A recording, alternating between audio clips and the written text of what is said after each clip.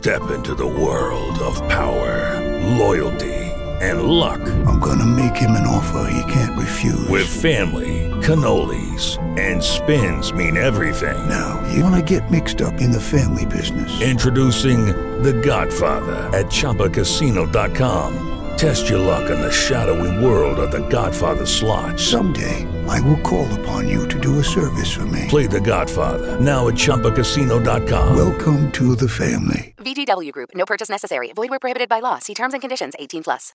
With Lucky Land Slots, you can get lucky just about anywhere. Dearly beloved, we are gathered here today to... Has anyone seen the bride and groom? Sorry, we're here. We were getting lucky in the limo and we lost track of time. No, Lucky Land Casino, with cash prizes that add up quicker than a guest registry. In that case, I pronounce you lucky. Play for free at LuckyLandSlots.com. Daily bonuses are waiting. No purchase necessary. Void where prohibited by law. 18+. Terms and conditions apply. See website for details. RealestateExpertOnline.com. Your personal financial revolution starts now. Go to RealestateExpertOnline.com. That's RealestateExpertOnline.com. RealestateExpertOnline.com. Your NBC Sports Radio update starts now. Wide open at the Open. I'm Jeff Biggs, and it should be quite a finish tomorrow at Carnoustie for the 147th Open Championship. After 3 rounds, a 3-way tie atop the leaderboard with defending champ Jordan Spieth, Kevin Kisner, and Xander Schauffele all at 9 under par. Spieth shot a bogey-free 65 today, which was only bested by Justin Rose, who tied the course record with a 64. And then Tiger Woods today gobbled up 6 birdies and put himself in contention with a 5 under 66. I played well today. I really did. I hit a lot of good shots, and I really didn't feel like I really made a bad swing until 18. I really felt like I had control of the golf ball today. And on top of that, I made some longer putts, which was nice. And the golf course was gettable. And I didn't want to be too far back if the guys got to 10 on the par today. I had to stay within reach, and 5 is definitely within reach. Well, Tiger will tee off tomorrow at 9:25 Eastern Time, 4 shots off the lead. And don't forget, you can see the final round of the Open exclusively on NBC. Saturday baseball is underway, but some breaking news off the field. According to multiple reports, the Mets have sent closer Jeurys Familia to the A's for a couple of prospects right now. Game 2 of the Subway Series in the Bronx, the Mets down to their final 3 outs, trailing the Yankees 7-3. Aaron Judge, number 26, a solo shot in that game, and that helped the Yankees increase their lead. They're playing 2 at Wrigley today, and in Game 1, the Cubs lead the Cardinals 7-2 in the bottom of the 8th. One final, the Blue Jays beat the Orioles 4-1. Reports that Baltimore is looking to move closer Zach Britton this weekend. And with bad weather in the Northeast, a couple of games postponed. The Phillies and the Padres, also the Braves and the Nats in D.C. I'm Jeff Biggs, NBC Sports Radio. KCAA Loma Linda, 1050 AM, 106.5 FM, and now 102.3 FM.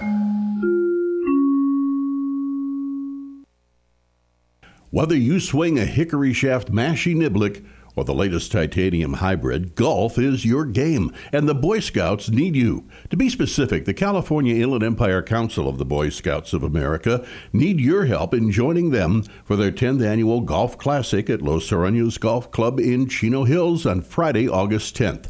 A continental breakfast and a lunch are included, and we tee off at 7:45 a.m. Proceeds will help to offer young people responsible fun and adventure. It's time to make the Tri-City Center in Redlands a regular part of your weekly shopping experience. Tri-City is home to a wide assortment of quality businesses, including the all-new Ocean Aquatics. Check out their variety of exotic tropical fish, along with fish food, accessories, and tanks of all shapes and sizes. The Tri-City Center is located just off of Alabama and the Tennessee exits in Redlands. Visit the Tri-City Center today and find out why it's called the Mall with a Heart. When Michelle lost her job, her home, and her children because of her addiction, she was desperate to make a change. She felt hopeless. Then she discovered Cedar House Life Change Center in Bloomington. Their staff showed Michelle how to live drug-free and be the mother she always knew she could be. You know what it feels like to be trapped in your addiction? Too many people in our community feel that way every day. That's why Cedar House is here to help with a range of residential and outpatient care. To support the mission of recovery, visit cedarhouse.org, where they say, "Come grow with us." This segment of broadcasting brought to you by Tender Hearts TLC Incorporated. Tender Hearts, the helping hands for your loved ones, where they understand it can be difficult to find time in your already busy schedule to attend to all the needs of your aging loved one. Tender Hearts will be there for your loved one when you can't be. Tender Hearts TLC helps your aging loved ones stay in their home as they specialize in tender, loving, 24-hour service, including transportation to doctor's appointments, medication reminders, meal preparation, light housekeeping, and assistance with activities of daily living such as hygiene and grooming, orientation, and companionship. We thank Tender Hearts for their support of this station. Tender Hearts TLC, where they don't just care for your loved one, they give them tender, loving care. For more info, you can reach them at 909-528-9759. That's 909-528-9759 for Tender Hearts TLC. This is KCAA. In the Inland Empire, you know how much it means to have neighbors you can count on, like the Cookout Kings who invite you over every weekend for Burger Palooza. Well, here's another good neighbor you can count on, State Farm agent Joe Amlani. He and his team are here to help life go right when you combine your home and auto insurance, which can save you money and time. So combine home and auto and start the savings rolling. Call State Farm agent Joe Amlani, 909-894-4619 today.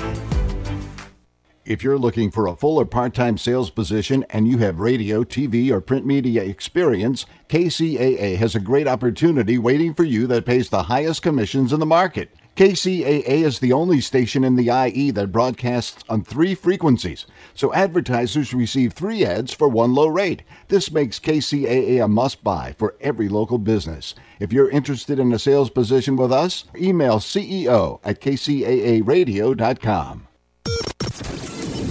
News, weather, and talk on KCAA 102.3 FM, broadcasting to the Moreno Valley, Corona, and Riverside. You've heard AM, you've heard FM. Now, tune in to DM Radio, the world's longest-running show about data. Each week, host Eric Kavanaugh interviews the brightest minds in the world of information management. Want to be on a show? Send an email to info@dmradio.biz. Now, here's your host, Eric Kavanaugh.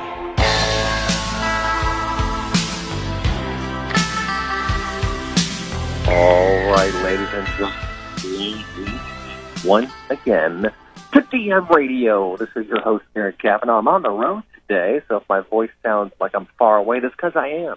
I'm at the OSCON conference with O'Reilly, the open source conference, learning all about Kubernetes and how we're rewriting the rules of enterprise software design, deployment, and maintenance. And I got to tell you, it is absolutely fascinating stuff. But at the end of the day, it's all about the business. It's all about how you improve business operations and open up new doors and new opportunities. And folks, we've got a wonderful show for you to talk about all that today on DM Radio. We're going to be hearing from Kelly O'Neill of First San Francisco Partners, John Morell of Datamere, Harold Smith of SyncSort, Boris Chaplin of Calabrio, and Adam Weinstein of Cursor Data, not necessarily in that order. But we're going to dive right in. The topic is how data changes the CXO roles. So we have new roles. We have Chief Data Officer, we have Chief Analytics Officer, we have Chief Information Security Officer, we have Chief Transformation Officer is one of the new titles I'm hearing about, which is very interesting. And this all speaks to how much data affects the business. You notice all of those roles are geared around data. The transformation person is probably more focused on operations, but using data. The Chief Data Officer obviously is all about data. Chief Analytics Officer, all about analytics.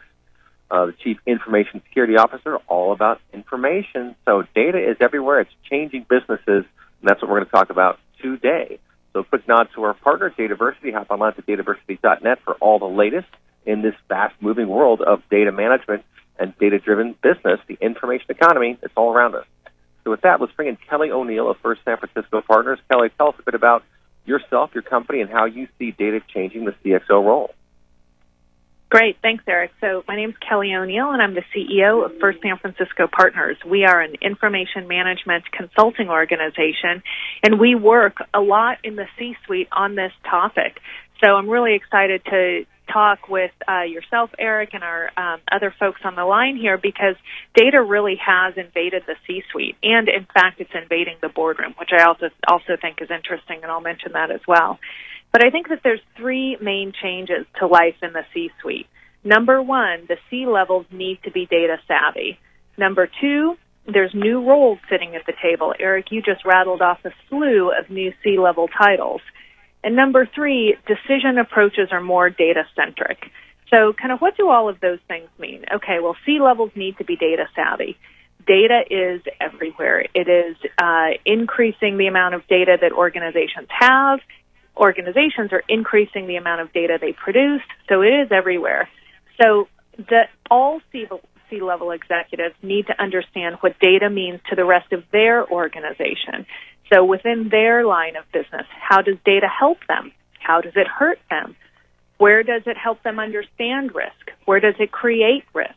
They need to be considering these things, and they need to understand that data is a shared asset in the organization, and that they should be willing to be a trustee of data in their line of business, as well as an arbiter and a negotiator across lines of business as data pertains to them and their organization.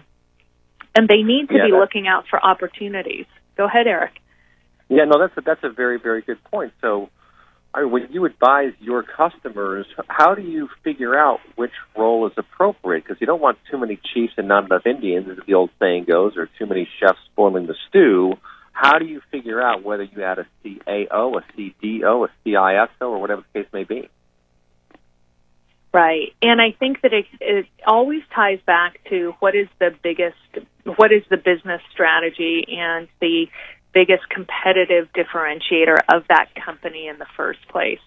So we always go back to what are you trying to accomplish, and then where do you see your gaps and where do you see your needs? You know, usually companies start with a chief data officer because without good data as part of the data supply chain, a chief analytics officer is less successful. So we do see that as a general trend.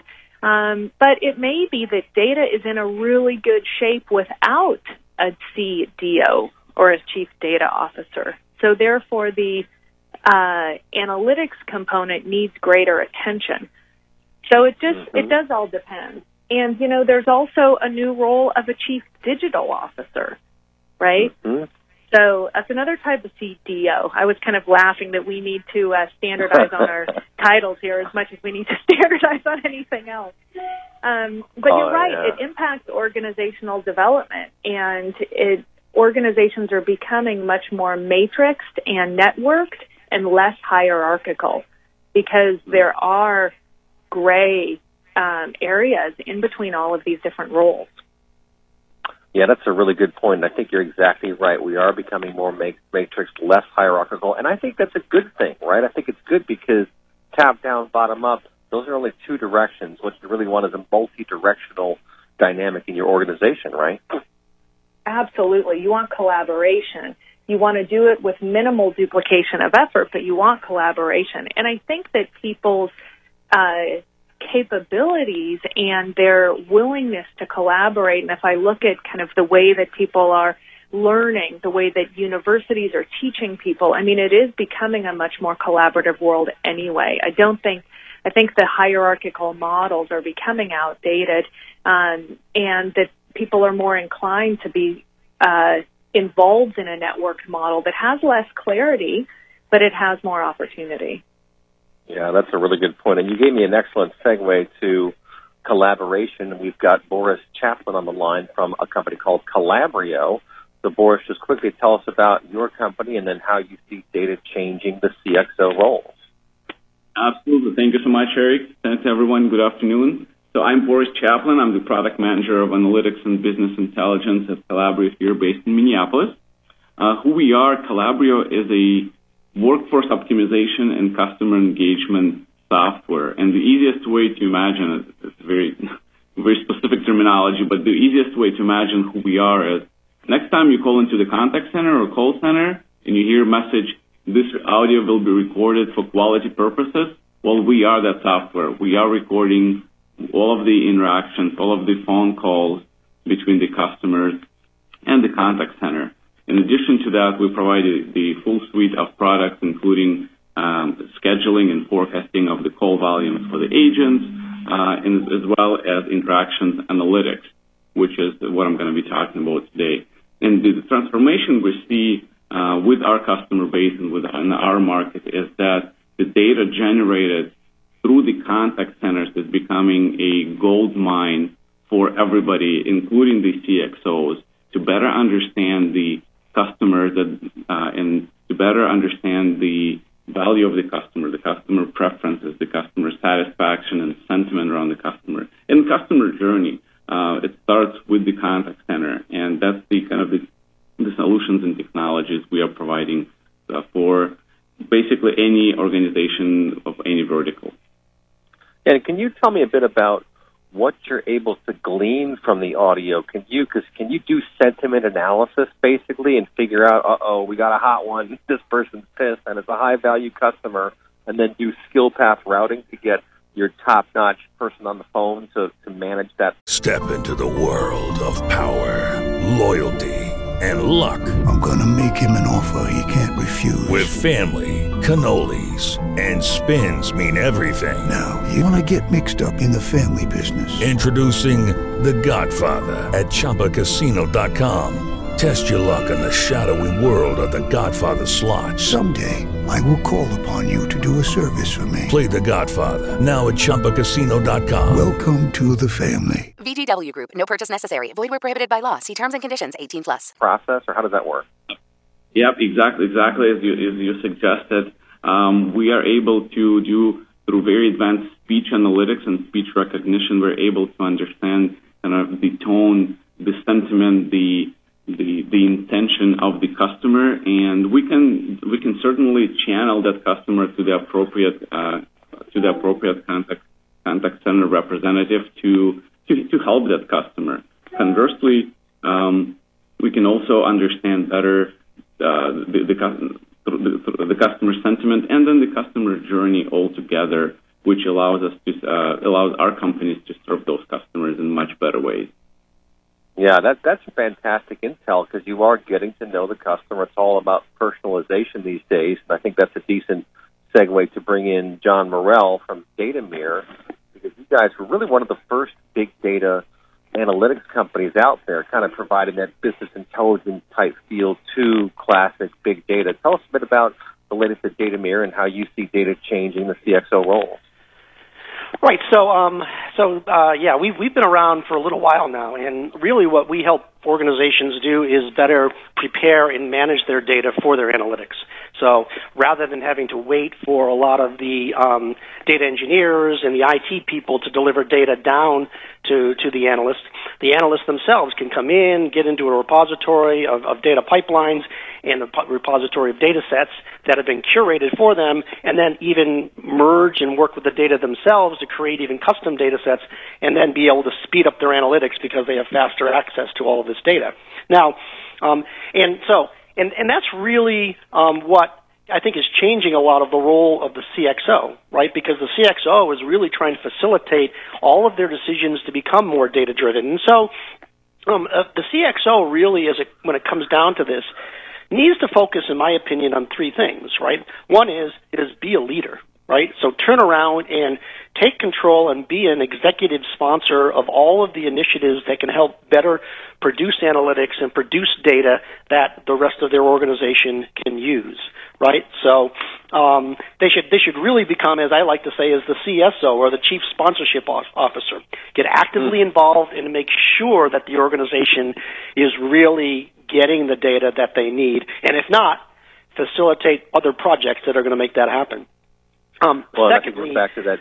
Oh, go ahead. Oh, okay. And then secondly, the CXO really needs to be able to really work with data, right? And so make sure the rest of their organization is effectively using that data, whether that's in day-to-day decisions and really making data an essential part of everything that they do.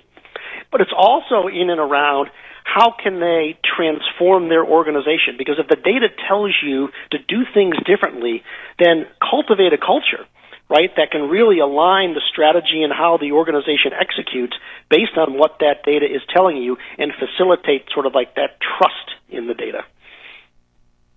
Yeah, that makes a lot of sense. And, we're back to Kelly's issue of disambiguation around acronyms, right? Because CSO, Chief Strategy Officer, right? That was one of the first ones to kind of change the dynamic, right? Because let's face it, you have CIO, CFO, CEO, and that was usually COO, and that was about it for a lot of years. And the first, I think, one that's come along was the Strategy Officer, but now it's all over the map. Chief Transformation Officer, and I think that it gets a little bit much at a certain point, but this does really, again, speak to how significantly things are changing in the business world, right, and how big a role data plays in that, right, John?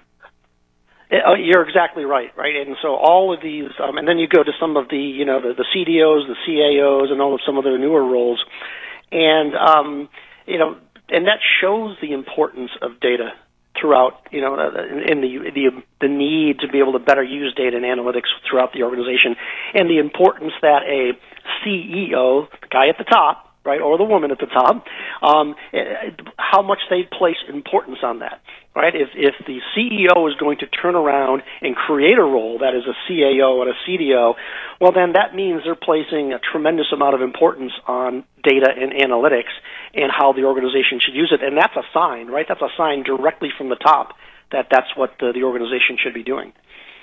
Yeah, that's a really good point. And let's go around the room here for our last couple of guests. We have Adam Weinstein of Cursor Data waiting in the wings out there. Adam, tell us a bit about Cursor Data, what you folks do, and how you see data changing these CXO roles.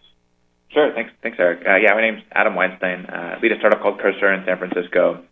We offer a search and analytics hub that's designed to help collaboration between, as we call them, analysts or data users and business users. And it's fascinating, I think, that collaboration has kind of looked like a theme here throughout sort of the intro role here, and as it's really what we started the business to do, right, to help improve cross-functional collaboration. It's a challenge that we saw at LinkedIn. We scaled quite a bit in the data realm, and I guess to the point I think we were producing literally 1 trillion events of data a day around the business, and there was this challenge where departmental data needs, so the head of our CMO or our head of sales had sort of one set of needs that oftentimes, I wouldn't say conflicted, but ran up against the desire to centralize and control data, and that unified oversight that a CDO or a CISO provided. And so you had this sort of bifurcation of goals where, hey, I'm a marketer and I need to lead, I need to move fast, and I'm a chief data officer and I just need to make sure that things are organized in a way that helps the business in the long run. And that fragmentation of knowledge and sort of efforts became, a challenge. And so Cursor helps create, visibility across the organization. But I also think that, that sort of, rub is healthy. And it, like Kelly mentioned, org shape is important, and how we think about not just our own goals as a particular functional lead, but also the organizational goals is something that's important as data becomes more and more transparent across an organization. Yeah, no, I think that's exactly right. And I think it's really wonderful what you're focused on, trying to enable A, collaboration, but B, use and really reuse, right? Because a lot of time gets spent in organizations reinventing wheels, and the better you can control that, A, the better your governance becomes, but B, the better your analytics and just your use of data, right? It's exactly right. Yeah, the sales and marketing can look at things in a vacuum is well, it's never been the case, but it's definitely no longer the case. Everyone's activities influences somebody else, and so if you've got folks that are looking at data and not necessarily thinking about the overall company goal, or that someone else might be using the same thing for a different reason, you're not doing the company any benefit. And so that's sort of our goal here, is create code that can be reused, create data deliverables, right, whether it be dashboards or otherwise, that can be reused, and provide visibility to those that might need them, but in a secure, permissive way. That's great stuff. And last but certainly not least, we have Harold Smith from SyncSort out there. tell us a bit about what you guys are doing. A lot of cool stuff happening at SyncSort, a lot of acquisitions in the fairly recent past over the last couple of years. And you guys have really put together a pretty interesting end-to-end solution for the data management space. Tell us a bit about what you guys are doing and how you see data changing the CXO role. Sure, Eric. This is Harold Smith, Director of Product Management at SyncSort. And as you said, it's been very exciting here. SyncSort is really a global leader in what we traditionally call sort of big iron to big data solutions.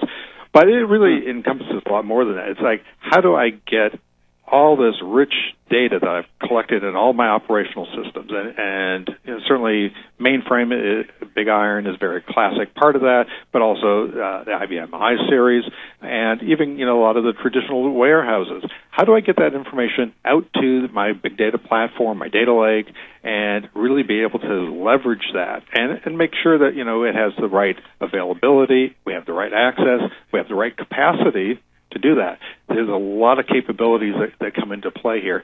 But certainly the data integration, replication, data quality is really at the forefront of how do I ensure trust in my data, because that's really central to what a lot of these CXO roles are doing. Yeah, interesting. I was commenting before, just right now, as we're talking, the MIT CDO conference is going on, and that was really one of the first to really kick off discussions around the CDO. And we've seen that really blossom from something that was very focused on the CDO as sort of a specialist in data governance. How do I address these governance mandates? Somewhat defensive in that sense, making sure I'm addressing policy risk around data. But it's really transformed into this data has value. How are we going to leverage this? How are we potentially going to monetize this? Or, just treat it as the core asset of what we're doing in business. And that, I think, really reflects what, Kelly was talking about in terms of, being able to make, the C-levels data savvy, even our board of directors data savvy. But it's more than that. That CDO is becoming, the core for being able to drive data literacy, and that sort of data savvy all the way through the organization. So it really becomes kind of central to the organization to have a data strategy that they can then drive and facilitate a lot of the other business decisions. Yeah, I think that makes a whole lot of sense. And I think we just got a really nice set of perspectives on how data is changing the CXO role. And let's face it, the bottom line is it's changing the CXO roles. It's changing the C-suite, and just increasingly you're going to see every member of that board, every member of the C-suite, the senior executives in the company, had better understand data, had better understand the importance of data, the importance of what you just mentioned, Harold, of trust in your data, and then just across that spectrum, whether it's analytics getting baked into business processes or data used to make strategic decisions for the business, whatever the case may be, data is driving the modern enterprise, and you need everyone on your C-suite to really understand and appreciate that. And I believe we have to go to break now, so I'm going to get right back. You're listening to DM Radio. It's one of the two best times of the year for news writers, who can now kick up their feet and know New Year's and 4th of July, I can already write the article and fill in the names later. Shots fired where they never should be, next on Dan's Life. Think you've got a good radio show idea? Gab Radio Network can help you with your podcast or radio show. Find out more by emailing sales@gabradionetwork.com. That's sales@gabradionetwork.com. On the 4th of July earlier this month, I was ready to watch the show. By the best count I can muster with my staff of one, at least over a dozen people were treated across the country for wounds suffered when gunshots were fired into the air, and those bullets descended back down to the earth into the arms, legs, feet, fingers, heads, chests, and backs of unsuspecting revelers who sat or stood on their picnic blankets below. After decades of public service articles, statements, social media posts, and commercials warning against this type of behavior, why do people still do this? It's because there are people who just cannot be reached, who are just too dumb or too self-involved or too sociopathic to cast aside dangerous activities that ruin the lives of others. We're not alone in our stupidity in this exercise. In large parts of Central Asia and the Middle East, if you are anywhere near a wedding, you may just want to crawl under a bulletproof umbrella when the groom kisses the bride. Like news for you? Find out more on Facebook. Go to Facebook at French and Friends. That's at French and Friends. Ben Franklin almost had it all right. When asked about his feelings on whether the Constitution could be made a permanent fixture in this American life, he said, quote, "In this world, nothing can be said to be certain except death and taxes," end quote. I will add, and that stupid, selfish people will always do stupid and selfish things, despite knowing those things are stupid and selfish. This is Dan's Life.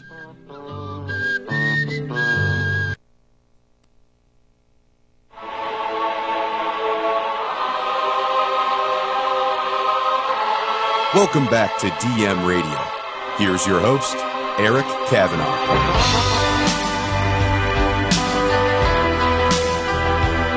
All right, ladies and gentlemen, back here on DM Radio from the road. I'm out at OSCON today at the Open Source Conference, learning about how the world of enterprise IT is changing. And, you know, at the same time, we have this tremendous transformation occurring in the business. It's changing the C-suite. We heard from all of our guests a minute ago. And Kelly O'Neill for San Francisco Partners, I'll bring you back in. You know, the real bottom line here is changing decision processes, right, or injecting those processes with data and analytics. And you kind of talk about how the process of making decisions in business is changing because of data. Absolutely. So I think we have more data available to make decisions, and then the guidelines around data usage are influencing decisions. So I think that those are kind of two lenses to put on it. So we had talked in the first segment about how all of the C-suite needs to be more data savvy. So what data do I have? How do I monetize my data? But then the regulatory environment around data also changes the way that we think about and make decisions. So, you know, we all know that privacy and security breaches will get you in the headlines faster than blowing out your quarterly earnings. So, right?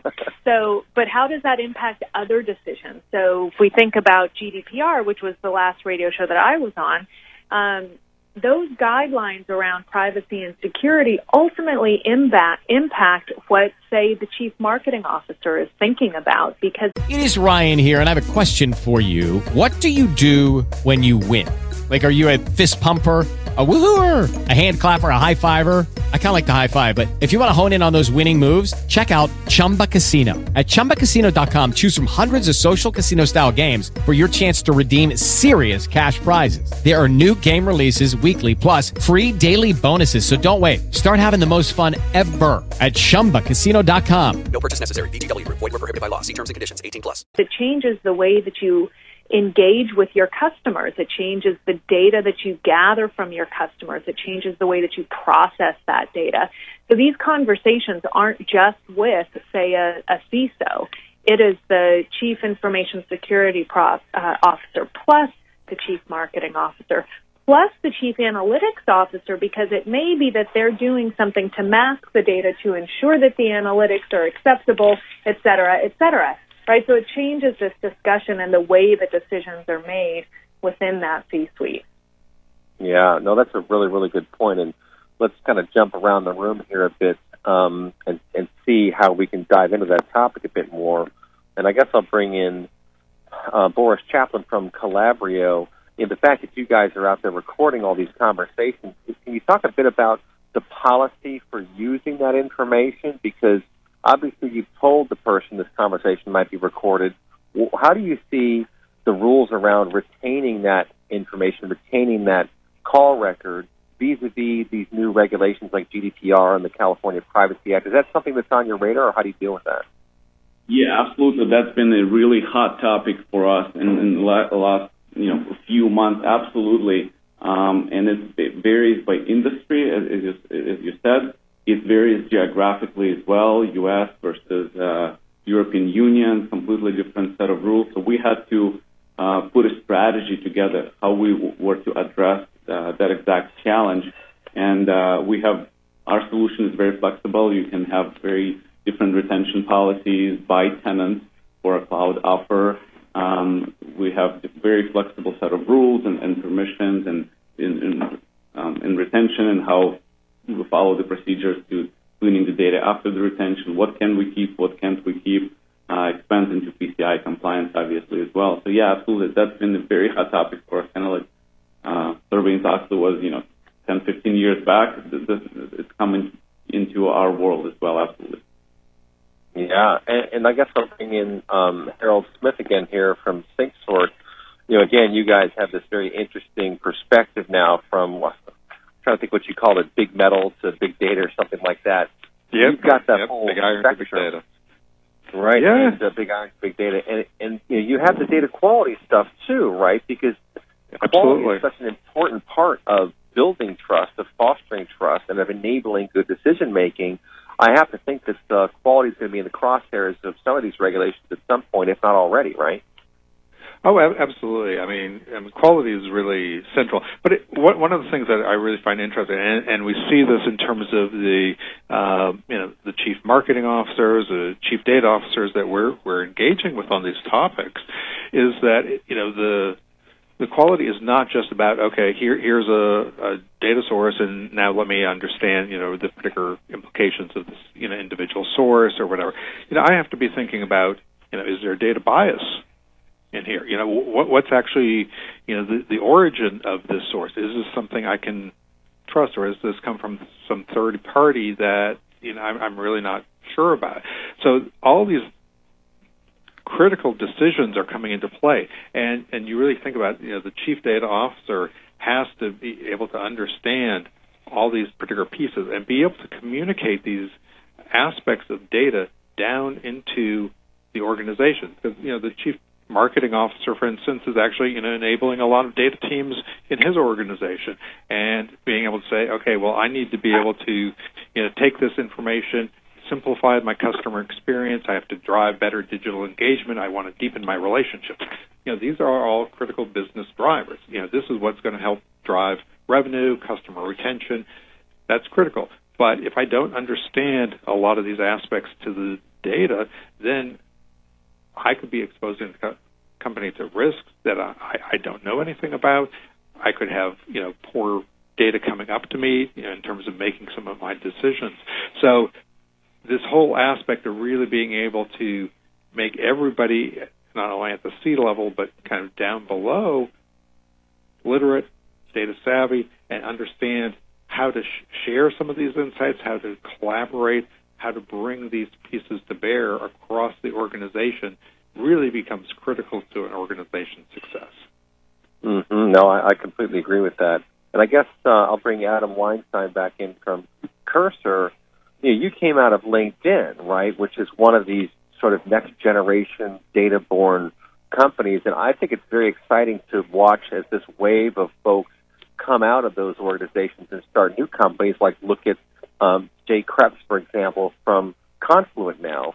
They actually built Kafka, which was the engine that ran LinkedIn, right? So we're seeing folks come out of these large organizations because you guys saw a whole new set of problems at scale, of challenges at scale.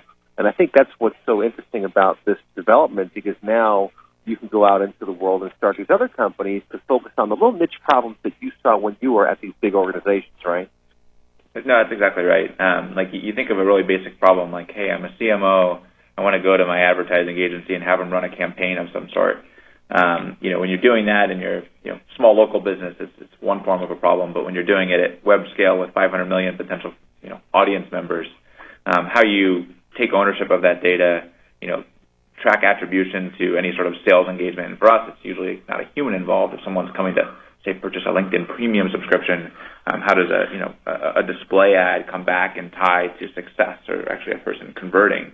And doing that at scale successfully is a greater challenge, right? You not only have to have, your own problems in mind as a marketer, but you also have to have empathy for the sales organization, for the customer success organization, and sort of looking beyond what is sort of your immediate need of just driving revenue or driving potential engagement.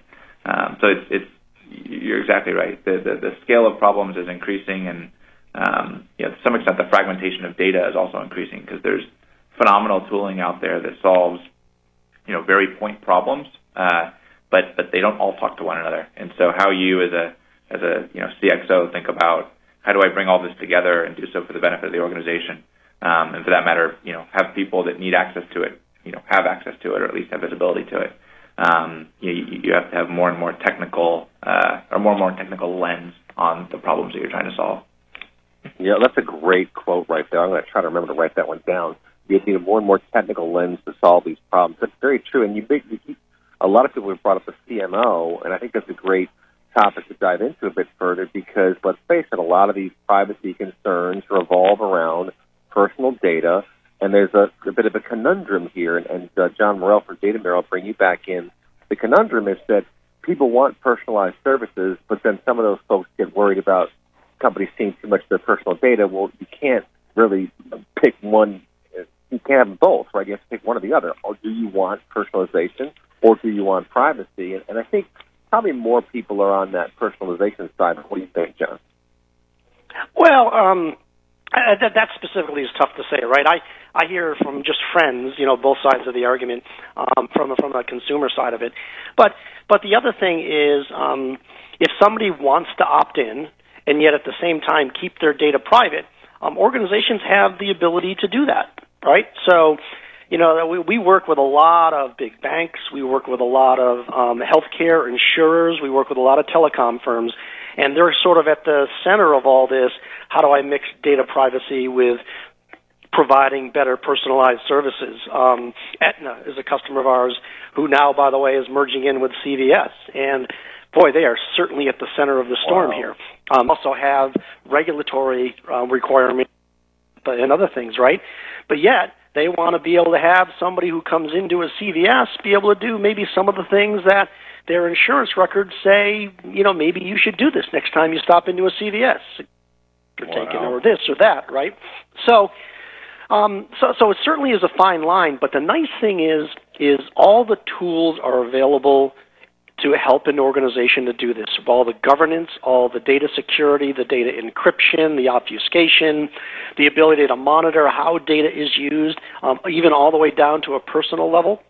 So the tools are there so that if an organization wants to work in that zone to really help people, yet at the same time maintain that data privacy, they can do it. Yeah. And I'll bring you back in, Kelly O'Neill, with First San Francisco Partners. I always love to learn from consultants and from software vendors. I think you talk to those folks, talk to the vendors, and, of course, talk to the end users. You can stitch together a picture of what's actually happening out there. And I think John just made some interesting points. One, that the tools are out there, but not everyone has all the best tools, right? Like, you really have to go with what you've got internally. And I'm here at the Open Source Conference, as I mentioned, at OSCON. There's some really interesting things happening with companies trying to enable organizations to migrate from traditional closed-source systems and software to a more open-source world. And that would seem to be a positive development in terms of transparency, right? Because if you have closed-source software and you're an auditor and you're trying to understand how something got done, well, it's going to be a lot harder than it would be if you have open-source software, at least to a knowledgeable person. But what do you think about that, and how do you see data and the open source movement kind of changing the CXO roles? So I think that the kind of the open source movement, the cloud movement, all has the similar sorts of implications in the sense that there's a lack of control because things are no longer on-prem and in-house. Data is highly fluid. In fact, it is the fluid that runs across all of these sorts of products. And I think that, we will never be short of new and innovative products. That's what we do. I live in Silicon Valley. That's our lifeblood, right?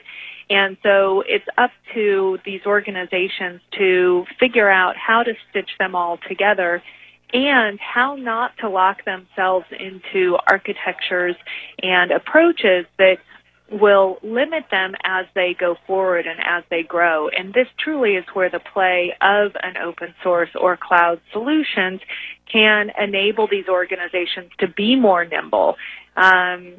that ability to be more nimble means they can pick and choose these products more easily, which means that from a product perspective, there's less loyalty.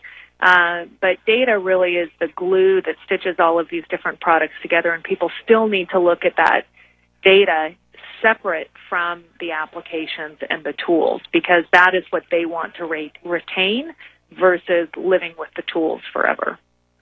That's a very good point. And, as we move to this cloud-enabled world, and it's clearly where we're going, I guess maybe, Harold, I'll bring you back in on this. There's another concern, which is, well, where is that data actually going? Like, how can you ensure to me that my data in your cloud is going to be secure? And what was it? We had a show on cloud, I guess it was last year, and one of the experts said, yeah, it's a shared responsibility model, and that's one of those political terms, because from my perspective, shared responsibility means it ain't shared at all. It's your responsibility as the end user, because the cloud vendor is going to say, well, we were secure, but you let something into your instance of our cloud that shouldn't have been there. But, Harold, what do you think about that? What do you think about the responsibility of protecting data in this cloud-enabled world, in this whole so-called shared responsibility model? Well, I think you really have to embrace it. I mean, vendors providing cloud environments have to embrace it. It's important to be able to represent out to your customers that you are providing, a service that is, that they have confidence in, that they can trust. And, similarly, the customer engaging, with a provider of cloud capabilities has a responsibility around the data. They're the ones who understand, what is actually being put out into that cloud environment. So it is very much a mutual interaction. This really becomes sort of, the cloud is sort of an infrastructure platform, from that perspective. You can put almost anything out there. Do you want to put, particular pieces of information out there? You may, and we do see increasingly a lot of our customers, saying, I want to move my data warehouse out to the cloud. I want to move my data lake out to the cloud. And we need to understand, what are the parameters around that. And it is really a joint engagement to ensure that, governance, is maintained there, that security, availability, those are all key pieces of that process. Yeah, that's a really good point. It really is, and it kind of forces us to pay attention to what we're doing and where we're going, and we'll pick this up after.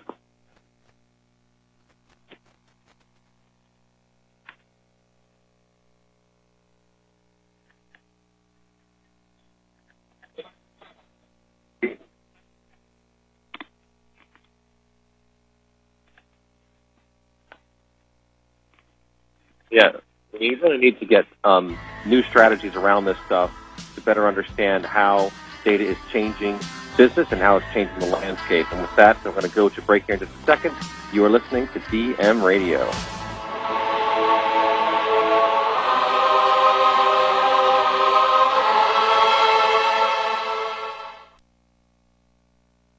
Do you have a great idea for a radio show but have no idea where to start? Or have you been hosting a podcast for a while and want to take it to the next level? If so, you need the Gab Radio Network. To host a show on the Gab Radio Network, all you need is your voice, and we'll handle the rest. From technical engineering to full-service audio production and much more. Every show on the Gab Radio Network can be heard on our station on the TuneIn Radio app. Plus, we put all our shows on our satellite, which is accessed by 5,500 stations. And here's the best part. You can host from anywhere you want. There are many means to connect to the Gab Radio Network remotely, and our staff of highly trained engineers and producers will make you sound like you're right here in studio. So, if you want to be on the Gab Radio Network, the same network that hosts the Small Business Advocate, Radio MD, and Talkin' Pets, send an email right now to sales@gabradionetwork.com. That's sales@gabradionetwork.com. If you run a large corporation, small business, or anything in between, you need ads to help get the word out. A full page in the newspaper sounds good. A TV spot sounds even better. But let's face it, newspapers are essentially last-minute wrapping paper, and a TV spot is just expensive and basically code for bathroom break.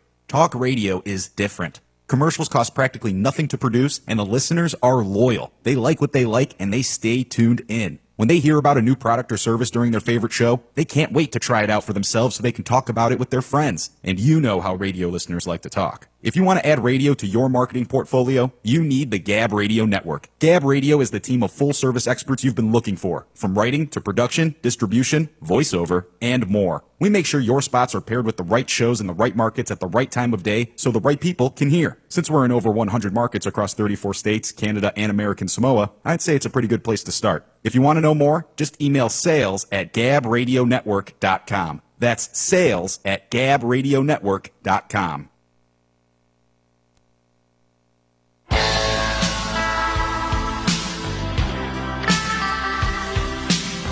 Welcome back to DM Radio.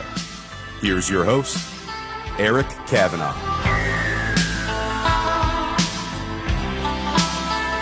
All right, folks, back here at DM Radio on the road today on my cell phone, which is always a bit tenuous here, doing the show from the OSCON conference, which is all about open source. And open source really has revolutionized enterprise IT in very deep and foundational and fundamental ways. And our guests know a big thing or two about that. So let me bring Adam Weinstein back in from Cursor. How do you see open source changing the fabric of enterprise IT and changing ultimately the nature of CXO role? Yeah, no, it's a fascinating question. I mean, I think Silicon Valley tends to have this build over buy attitude approach to most things, and there's probably a happy middle between that and, I would say is the traditional enterprise and, living in a Oracle and SAP and IBM and HP ecosystem where things are very, closed off, but you kind of have one vendor to turn to for most answers. There's a company out there called Uptake, based in Chicago, that their whole philosophy when they started the business, it's the two co-founders of Groupon that did it, was take the $10, $20, $100 million that you're spending with your SAP Oracle of the world, rip and replace it with talented labor and open source software, and we'll build you something that's tailored to your business. And I think there's something powerful there that'll play out in the coming years. And the challenge is talent and labor to help support that. And do you have enough folks to take something that's relatively raw in some sense in open source software that's intended to solve all things to all people and to tailor it to fit your business and to have this sort of enterprise controls that the large ecosystems have. And that's to some extent where Silicon Valley can offer solutions, or for that matter, just software vendors can. They can be an in-between and open source and other. But there's certainly something that open source is doing in a positive way. Yeah, that's a really, really good point, and that's good intel. In fact, I have to look these guys up because we are at this precipice. I think we're over the precipice now, frankly, and what's happening is companies need to reinvent their enterprise IT stacks. There's so much innovation going on, whether it's Kubernetes or serverless architectures or whatever the case may be. But this time is the time to focus on how to manage that change. And I hope open source is going to play a big role in there. Of course, it's not a fait accompli, as the French would say. It's not a done deal that open source is going to remain such a juggernaut. You have big closed source vendors still doing their closed source thing, which is fine. But Kelly O'Neill, maybe I'll bring you back in. How do you see open source changing IT and changing the CXO role? So I'd like to actually throw out there an idea around how open source applies to data and data sources. So in the same way that there is an open source development trend, there is also a lot of open data available for people. And you can bring it back to open source, Eric. It's up to you. But I think that there is that equivalent when we're talking about how data changes the CXO role. That's something to really consider. You can get a lot of data, sometimes for free, sometimes you have to pay for it, sometimes it's inappropriate, sometimes you shouldn't be using it and your people shouldn't be using it, right? But there is that concept around open data is also a massive trend, and that's going to, I think, also continue, just like open source. And so those decisions around the ethical decision to use data comes into the C-suite, and we really haven't talked about that much, but just another topic people are going to need to consider and be willing to debate and take a stand on, right, which didn't necessarily come up quite so much around data ethics before. Yeah, no, that's an excellent point because there is a lot of data out there. There's a lot of data that's publicly available, like Facebook and Right. all Analytica, or not, I'm sorry, and Cambridge Analytica. That whole thing blew up well. They weren't the only ones doing it, I can tell you that. There are a lot of other companies involved in harnessing that data and using that data, but it's still the Wild West here in the U.S., at least to a certain degree, but I think we are going to see now with that California Privacy Act some significant changes. So let's kind of keep going around the room maybe and see how these things are going to change, get some advice from our guest. Boris Chaplin from Calabria, tell us a bit about how you see the future and how are you suggesting to your clients that they make changes to use data to more effectively run their company? Yeah, absolutely.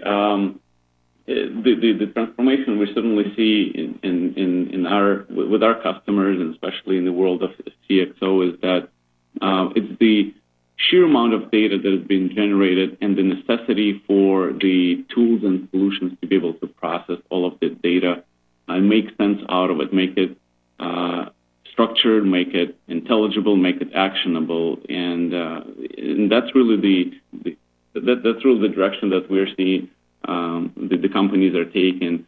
They want to be able to make the decisions based on the data. That's obvious, but at the same time, the decisions that they want to make are not just based on the data alone, right? It's the people, it's the process, it's all of it tied together, and they want to be able to help through that process. Over the days when you can start throwing a dashboard and report over to the chief, marketing officer and say, hey, take a look at this and tell me what you think. You have to be able to have the solutions and the tools around it to guide the persona or your customer through the decision making, make recommendations, make suggestions, make them have the data work for you and assess the risks and the benefits of making certain decisions.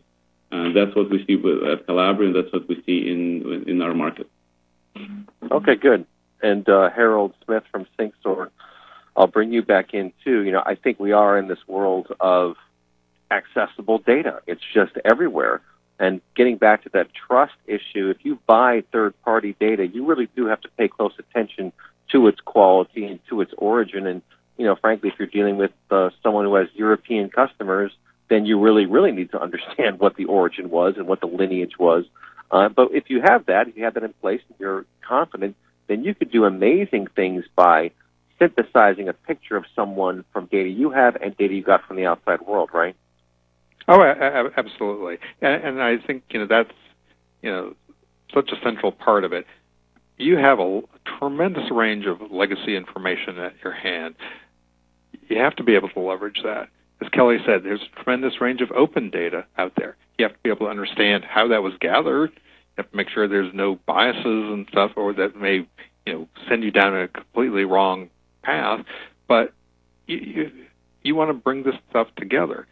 Legacy information, open data, take advantage of the cloud environments, take advantage of some of the open source, be able to leverage this, but also recognize that your CXOs cannot do this alone.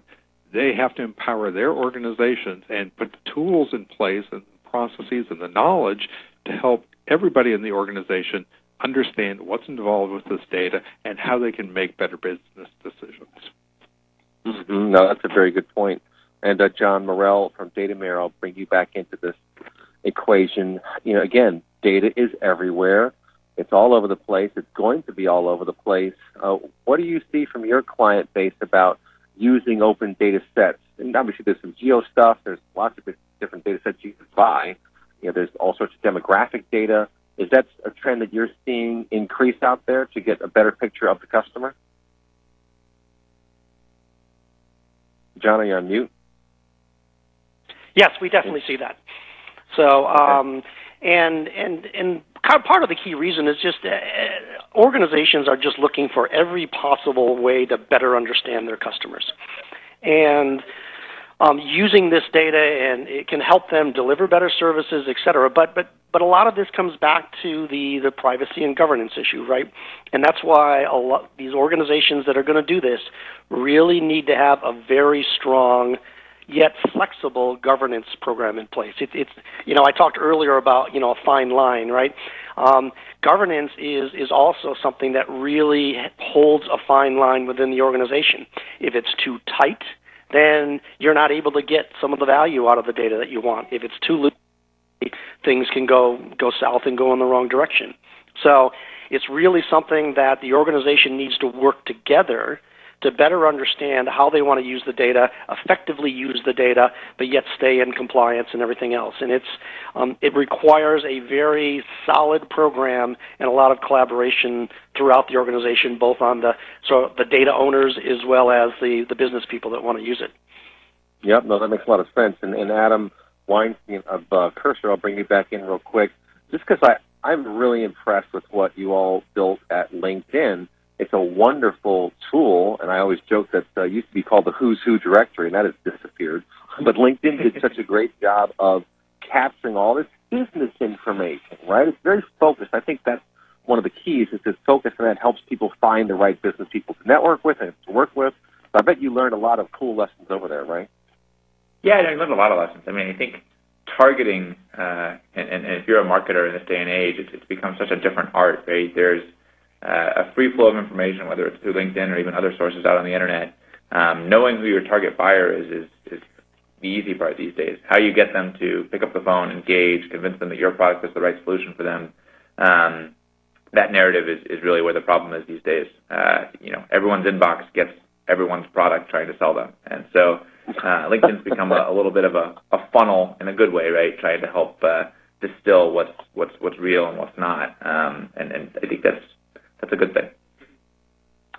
Yeah, I think that's a really good point, and I see that all the time. I get people trying to sell me things, but I know that I try to sell things too, so I don't get too upset about it. But this does bring up a whole new set of really ethical questions, I think, and we all have to be mindful. You mentioned empathy earlier in a different segment, and you see that all over the place.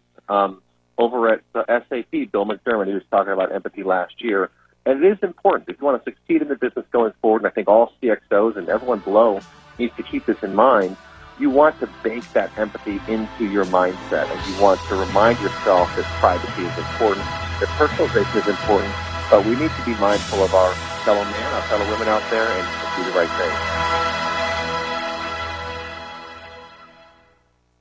This segment of programming sponsored by Cybertime Network Communications. How's your internet? Feeling boxed in with the high costs of the internet? Ready for a better internet service? Then you're ready for Cybertime. Yes, there's an alternative to those big corporate internet service providers. It's Cybertime Network Communications. Cybertime is so good, they provide all the connectivity for this radio station. Crisp, cool, fast, and sleek. Cybertime uses the latest leading-edge microwave technology. No wires, no cables, no sharing, and they're able to offer clients a safe, reliable, public or private network that fits almost any budget size. And several cities rely on Cybertime's microwave private network for their most critical mission applications. Get connected. Stay connected. Get smart. Get Cybertime. You can Google, text, or call Cybertime Network Communications at 909-795-9559. That's 909-795-9559. KCAA Loma Linda, 1050 AM, K292FQ Riverside, and K293CF Moreno Valley.